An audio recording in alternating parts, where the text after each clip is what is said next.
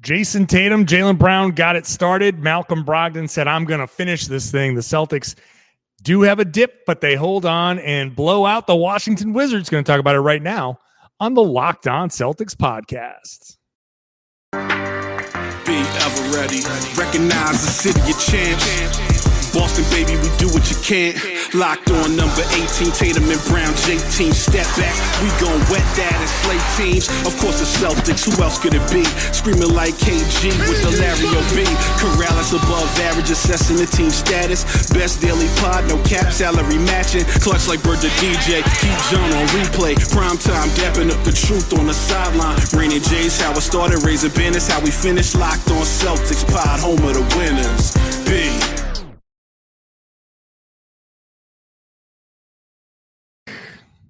Let's try that again. Hey there, welcome back to the Locked On Celtics podcast here on the Locked On Podcast Network, where it is your team every day, and I'm here for you every day with a free, fresh podcast wherever a podcast exists, including YouTube. So subscribe wherever you would prefer to get this podcast.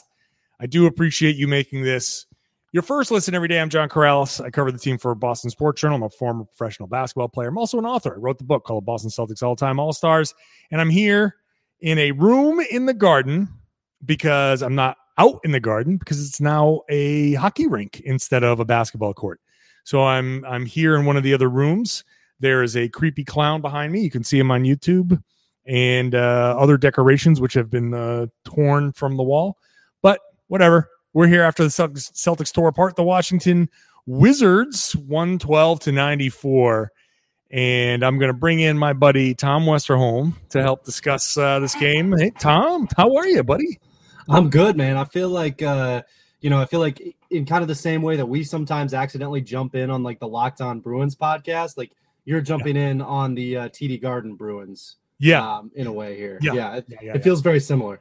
It is. It's very much the same thing. I'm like walking around with my backpack open and I'm like, okay, where can I go put this where A, I can do this and have it sound somewhat okay, and B, have it not be like a generic white, like cinder block background. So this is where I found. And so here we are. And the Celtics are now 4-2 after a surprising battle between 3-2 teams. I wasn't expecting the Wizards to be 3-2. That's true. Coming into this game. It looked like this was going to be a blowout from the beginning. Jason Tatum, Jaylen Brown combined for 27 points in the first quarter. Oh, by the way, today's show is brought to you by BetOnline. I have to make sure I say that today's show is brought to you by BetOnline. It has you covered this season for more props, odds, and lines than ever before. BetOnline is where the game starts. And the Celtics game started with 27 combined points, 16 from Jaylen Brown. Jaylen had outscored the Wizards in the first quarter 16-15. Tatum had added the 11. Basically a perfect start to this game in the first quarter. And I thought from there it was going to be like just a cakewalk. But that first quarter, Tatum and Brown, I don't think a lot of teams can survive that kind of punch from Tatum and Brown. Well, I think the other, if you said before the game that Tatum and Brown were going to throw that kind of punch, and then you added that for the first three quarters, the Wizards were going to shoot 3 for 23 from 3-point range. Yeah. You would have thought this was going to be a 60-point game. Yeah. But I think overall, I think you're right. I mean, like it's one of the really impressive things about this duo, right? Is that like you come out like Tatum hits the first 2 threes and you're like, geez, oh gosh, this sucks. I hate guarding this guy. And then, Jaylen spins around a guy with this this very like calm, under control move. And then awesome. he hits a bunch of threes and you're just like, I don't know what we're going to do. And then, the poor Wizards, they do a pretty good job. The rest of those guys don't keep going off. Right. And then it's like, okay, but now we got to deal with Malcolm Brogdon coming off the bench and just, pouring 23 points in as well. So, yeah, I mean, like, honestly, the game ended up, which I suspect you're about to get to, the game ended up being a lot closer than you kind of would have thought. But, I mean, the Celtics just way too many weapons for a team like the Wizards, especially when, each one of those guys can kind of take over for a quarter. Yeah, and I do want to fold in because I ended up not doing a podcast after the Cleveland loss because that game went so long. I had to get back to my car and get back home, and by that time I just couldn't do the podcast. So apologies to the people who might have been expecting a post-game podcast. We'll fold that into what we're talking about here. And after a loss like that to the Cavaliers, first of all, you're happy to see this type of opening. And it was kind of wild. It was a weird first quarter in that Tatum and Brown took all the shots until the bench came in. Not only did they combine for 27 points, they also combined to take every single shot. And you don't normally see that. You normally see the ball moving a little bit more, but the way they were playing early on, it just felt like this was going to be a game dominated by these two stars. But that second quarter, there was that lull. They gave up 8 offensive rebounds in the second quarter, and that goes back to that Cleveland game.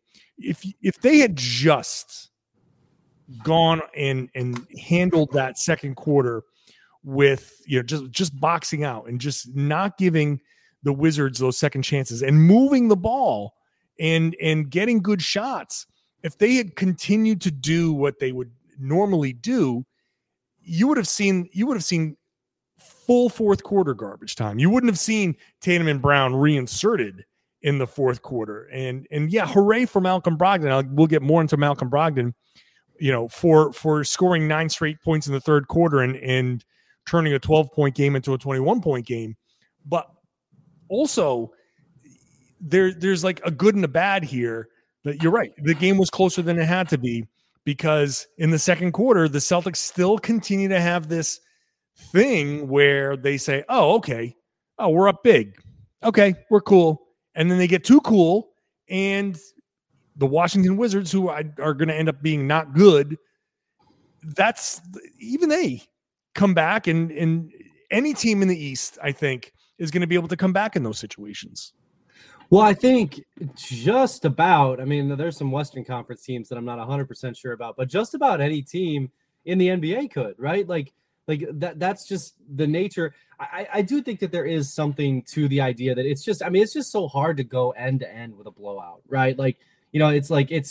There's so much talent in the NBA that it's just like you can call it a letdown if you want. You can yell at guys for not, for just kind of taking bad shots or whatever might be the case. But just teams are really good. Players are really good. It's really hard to just really stomp somebody for 4 quarters. And honestly, 100%. I think one of the things, I think we may have talked about this before, but I think that's one of the reasons why the Celtics blew out, even against these bad teams, you get out to a start like that and you think to yourself, oh, this team isn't that good. And the truth of the matter is that Rui Hachimura is not like an NBA All-Star, but he's an NBA player, and he can do some things. Porzingis is a very large man and can do some things, and there are ways to exploit these kind of these deficiencies on the Celtics roster. I honestly think that's one of the reasons why the Celtics blew out the Sixers so bad last year. They thought they had to stay up for that whole game, right? You get into that game and you're prepped to play for an entire game. Against the Wizards, you kind of feel like, okay, we're probably going to win this one. You get out to a start like that, and it's like, okay, we're definitely going to win this one. It's just so hard to keep your foot on the gas. Yeah. Yeah, I don't want to turn this into a negative podcast because, of course not. They ended up winning this game pretty easily, and they had a 25-point lead. But it is coming off the heels of 2 games where they didn't do that. Right, exactly. They felt like they could cruise by the Bulls, and they didn't. And they felt like they could cruise by the Cavs, and they didn't. And I think they're 4-2, and that's about where I expected them to be at this point of the season. I expected them to be about 4-2. So nothing about what's happening here is out of the ordinary to me. However, the lesson is still there that you do have to find a way to be more consistent in these games. And you're right, it's hard. 48 minutes of basketball is hard, and there's going to be a lull. I don't mind that teams make these runs. This is going to happen. Teams are good. NBA players are really good. So they're going to make these runs for sure. What I don't like is when the Celtics kind of help them make the runs, because when the Celtics in the second quarter, they made 8 baskets and they had 7 assists, but they were 8 for 22, I think, in the second quarter. When they moved the ball, they scored buckets. Right. When they didn't move the ball, the shots didn't fall. And that's not always going to be the case, because Tatum and Brown and those guys were in the game. And these guys are going to end up making shots. Sometimes one pass and the shot goes in and you just like, oh, okay, they made the shot. And you just say, all right, great. They made the shot. You better make the shot if you're going to take it that quick.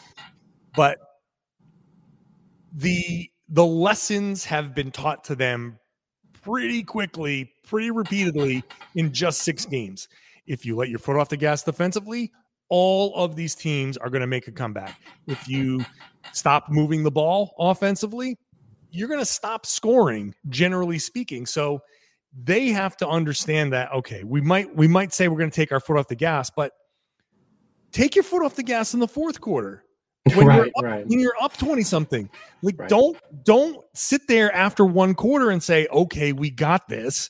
You get through the second quarter, get through halftime, get into the third quarter. Now you're rested, come out in the third quarter and lay the hammer down, and then you can start to cruise. And maybe you're giving up, maybe it's a 30-point lead that drops to 20 and you guys are going to start calling timeouts. And then at least that's a little bit more understandable. Second quarter, early on, letting the foot off the gas, that's problematic to me. We'll continue this conversation in just a minute. First, I do have to talk about BetOnline, the fastest and easiest way for you to get the check on all your favorite games. Obviously, football is big, basketball is big, and BetOnline.net is your number one source for all of this. You can find the latest player developments, team matchups, news, podcasts, in-depth analysis on every game. It's your continued source for all of your sports wagering information, live betting, up to the minute scores for every sport out there. It would have been interesting to me, and I can't check during the game, but to see where the live betting lines move once Jaylen Brown scores 16. I wonder what the over-under on him the rest of the way ended up being, because he ended up finishing with 24 points. So, but yeah, 24 points. And so you can go do that on BetOnline. In all sports. Obviously, there's the World Series going on. There are all these other sports, MMA, boxing. I know there's some big events coming up there as well. You can head on over to the website today. You can use your mobile device to learn more. BetOnline is where the game starts. Please gamble responsibly. Now, thank you for making Locked On Celtics your first listen every day. Now make your second listen Locked On Sports Today. It's our signature show here on the network. It's all the games that matter, from the biggest with the most important stories, the biggest stories in sports. You can go beyond the scoreboard, behind the scenes with the local experts and insights only Locked On can provide. It's Locked On Sports Today. It's available on this app, wherever you got your get this podcast, and it's on YouTube as well. So Tom Westerholm, before I started, I went on this whole thing about the second unit or the second quarter. At least they turned things around. At least they came back and turned things around. I come out of this game feeling like better about certain things, but I also sit there and I say, Bradley Beal didn't score a point until 2.5 minutes to go in the third quarter. And I say, if he had a normal game, that second quarter might have gone a little bit differently, and we might be having a different conversation here. And I want to make sure that the Celtics are going into Cleveland for a rematch in just a couple of days. We'll see how focused they are to go in there and do that. But I want to make sure that these guys are doing the effort things that they need to do, because you're not always going to have Malcolm Brogdon bailing you out in the third quarter. Well, yeah, I mean, that's true. Although the part of the concept of this year's team is that, generally speaking, you will have Malcolm Brogdon who can bail you out. Right. Also, I will say too, just to as an aside, like, that Cleveland team is so good. Like, I think there's a lot to be said for that too. Just like I wonder how ready the Celtics were for a team to be that good. And I think the Celtics can certainly. I mean, it's not like the Cavaliers aren't like an unbeatable juggernaut, but I do wonder, like, how much of a surprise it was to just be like, oh wow, this team is last year's team, but now they have Donovan Mitchell. This is new. But yeah, I mean, look, I think I think that when you watch this Wizards game, I think the thing that was most disturbing about that second quarter was how much it looked like the second quarter against the Bulls, more so than the Cavs, right? Like that, that big start, and then you come into and to the Celtics' credit, they righted the ship. They did all that stuff, and I think that's actually the argument in favor of having your letdown in the second quarter. It gives you the third and fourth quarter to build that lead back up to 20. So either way, but yeah, I think the Celtics are kind of learning their lessons. I think they, the defensive rating in this one, if you filter out garbage time, was 91.9. That's spectacular. Those are last year numbers. Certainly Bradley Beal had a down game, but look, I increasingly I'm impressed by Jason Tatum's defense this year. I just think he's been phenomenal on that end a lot of the time. So I think I kind of side with Joe Mazzulla here. He's kind of saying after the game, like, look, the defensive effort, it's going to be there. They'll kind of get that end of things together. I'm certainly not. I agree with you that you want to see it consistently, but I'm certainly not going to sit here and be worried about their defense at this stage, I guess. No, I'm not going to be worried about their defense. Like rebounding is effort. And I want to make sure that they're putting in the effort on defense on that. I think defensively, I really do think too much has been made about their defense, their defensive issues. It's certainly concerning, but it's not like panic time, and it's not the whole game. Like they have stretches where their defense has been really, really great or really, really good, competent to the level of, all right, if they do this for this entire stretch before Robert Williams comes back, they're going to be fine. Yeah, it's the lapses where it's just they get blown by, and that like that's where you start to have the concerns. But in this game, the defense was good, and that's something that is encouraging. You see that turnaround. You saw a turnaround from you got Grant Williams back. I'm just looking at some of these numbers here. Grant Williams. First of all, can we just talk? I was going to say, I think we better have a conversation here. Can we just talk about Grant Williams showing up in full Batman costume? Like, okay, he came in with the Batman costume. Like, that's funny. You better have a good game if you're showing up after suspension in your Batman costume. Like, okay, that's good. And then he didn't have any other clothes with him. He showed up in full costume, so he's like, well, I got to leave in the costume. So he put the costume back on and did his post-game media availability, which I have on my Twitter, by the way, John_Corrales. And the highlight of that was Jason Tatum. In the middle of it just goes, because Jason Tatum is at his locker, and Grant is at the spot in the front of the locker room. And he looks up and he's looking at it. He's like, yo, what the F are you doing? It was just one of these hilarious moments. But I guess Grant earned the right to play Batman for a day. He was pretty good. Also, like I said, I get why Tatum said that, right? Like I get like Grant. He was doing the whole growl thing. He was doing the Christian Bale. Oh yeah. It was this now. It was incredible stuff. Listen. Like, there's not enough people like Grant Williams out there who are willing to kind of like that bit. It went on a little too long. It probably didn't entirely work, but at the same time, what a bit. And you have to commit to it. And he committed to it and he went for it. And you know what? We're all too afraid to be cringe. And Grant Williams is not afraid to be cringe. He's afraid. I love it. Shout out to Grant Williams. What a bit. Also, he played well in that. Like you said, he had to, because if you're gonna growl like Batman to the media for your entire media availability, you better talk well, or you better play well. So yeah. Credit to Grant Williams. So, also very unselfish on a couple of his plays. I thought he really played a good game. Like he took threes when he needed to, drove closeouts, passed out. I mean, really nice performance by him all around. He kind of like the exact type of performance you'd need from a Grant Williams. Like he shot well, 4 of 6, 2 of 3 from 3, 3 rebounds, 3 assists. That's really nice.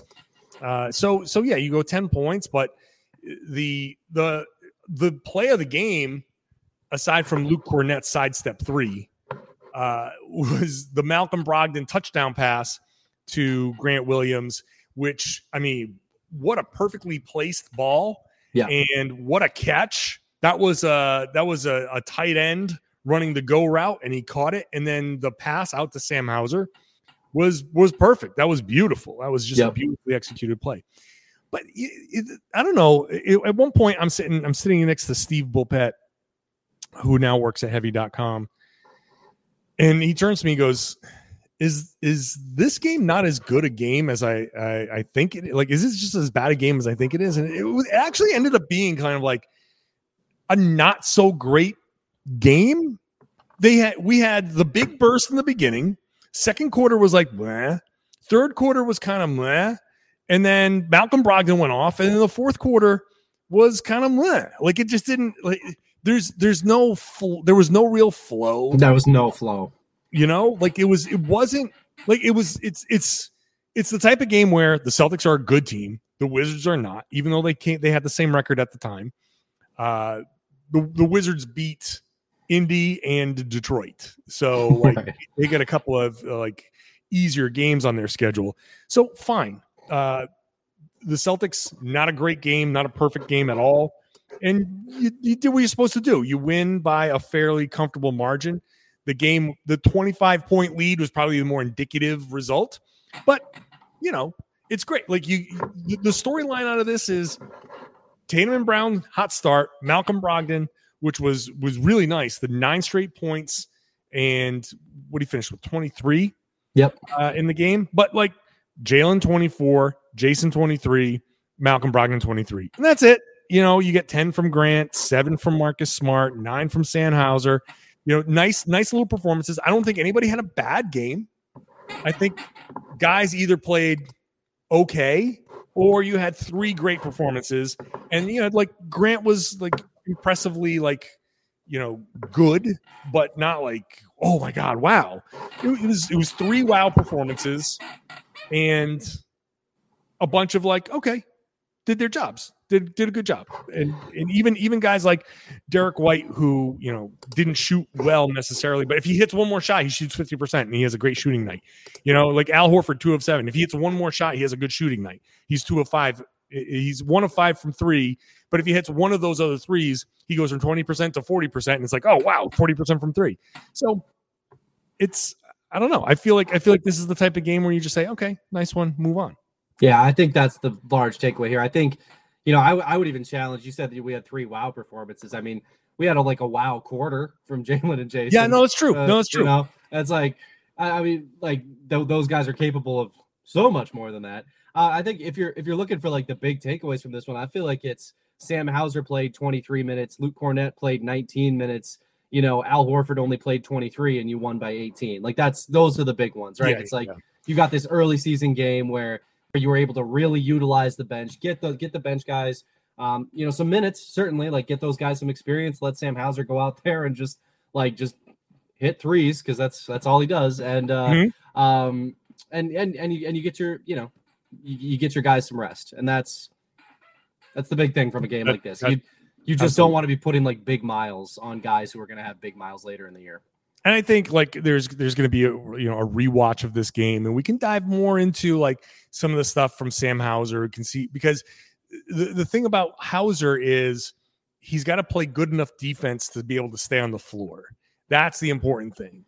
And I think that's one of the things that against the Cavs, you didn't see that. You have so much size out there, and we can talk a little bit about that Cavs game, because the size really bothered the Celtics. And you can see in the first quarter of that game where Tatum and Brown were kind of tentative. They turned it on later on and started to attack, and that's where you got to see more Luke Cornett and a little less Malcolm Brogdon and a little less Derek White. And I think there's certainly some decisions there lineup wise that we can debate whether Joe Mazzulla had the right lineups in there.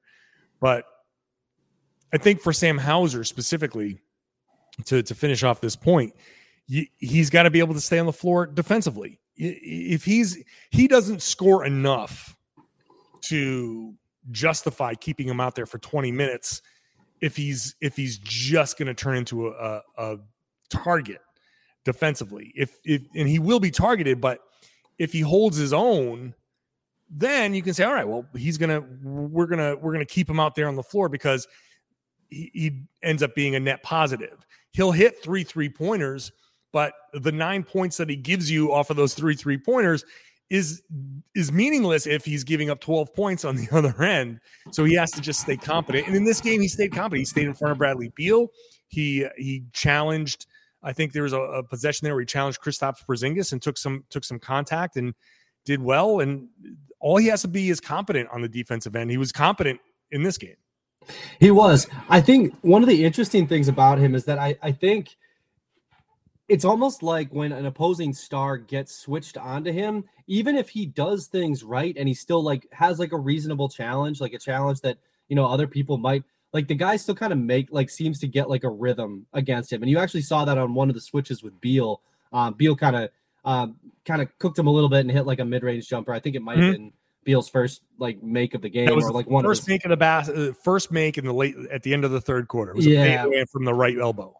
Yeah, against Hauser, right? And it's funny because I didn't even think Hauser defended it that poorly. It's just like Beal just looked like he was in rhythm, and like Hauser, couldn't really take him out of that rhythm at all. And I think that's going to be kind of the interesting thing. I think he does fine against any of like the role players, whatever. But when you get some of these star guys who just are kind of looking for a little bit of that rhythm, looking for that bucket, I feel like Hauser's going to be the guy that they try to go against. But like you said, he gives you I think he gives you the scoring certainly, but he also gives you the spacing, right? Like that. It's that's big, that's big as well. So I think it's both things. It's going to be a balance the Celtics have to try to figure out all year long, I think.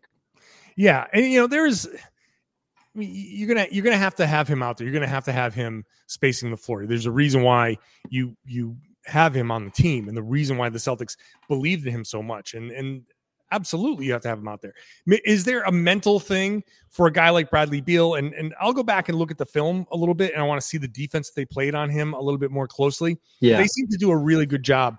Like he was 0 for 12 at one point, and I think there's some of those shots were makeable shots, but he didn't just have a bad shooting night. The Celtics had a big hand in that shooting night. Oh, as the lights go down around me. Luckily, I got this ring light, so I can still keep.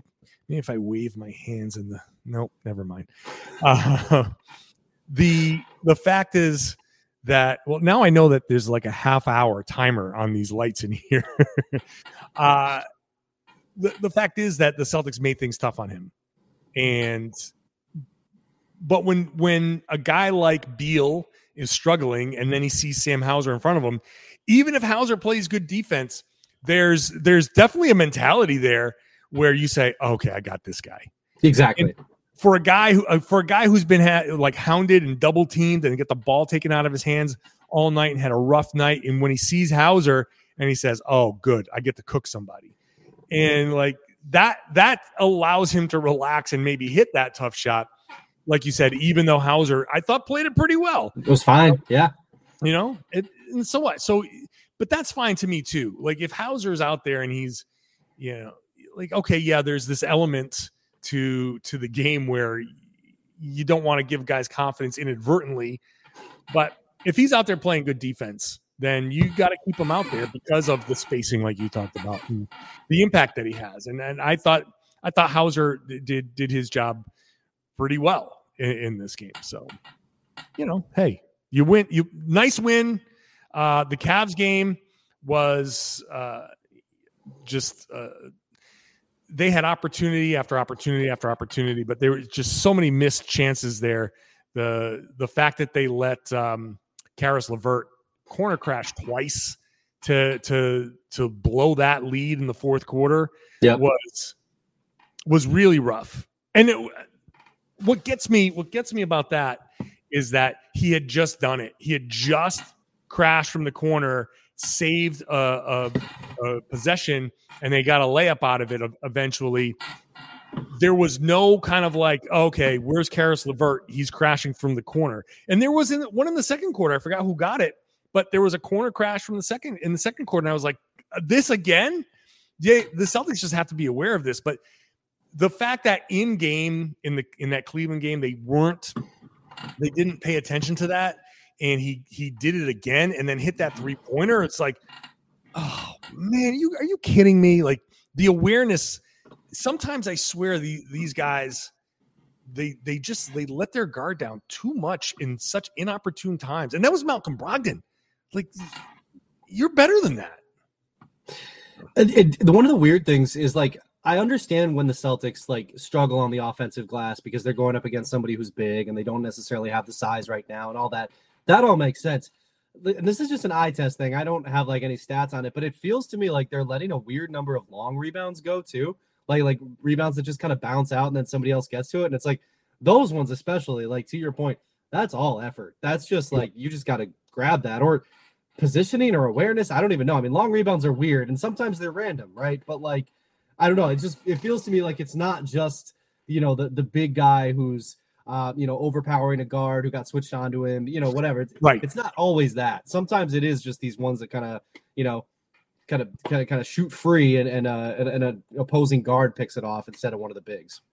Yeah, I think what ends up happening, there's the perimeter defense. They get so many blow-bys that when it's at its worst, that somebody comes over to help and the guy who got burned isn't recovering.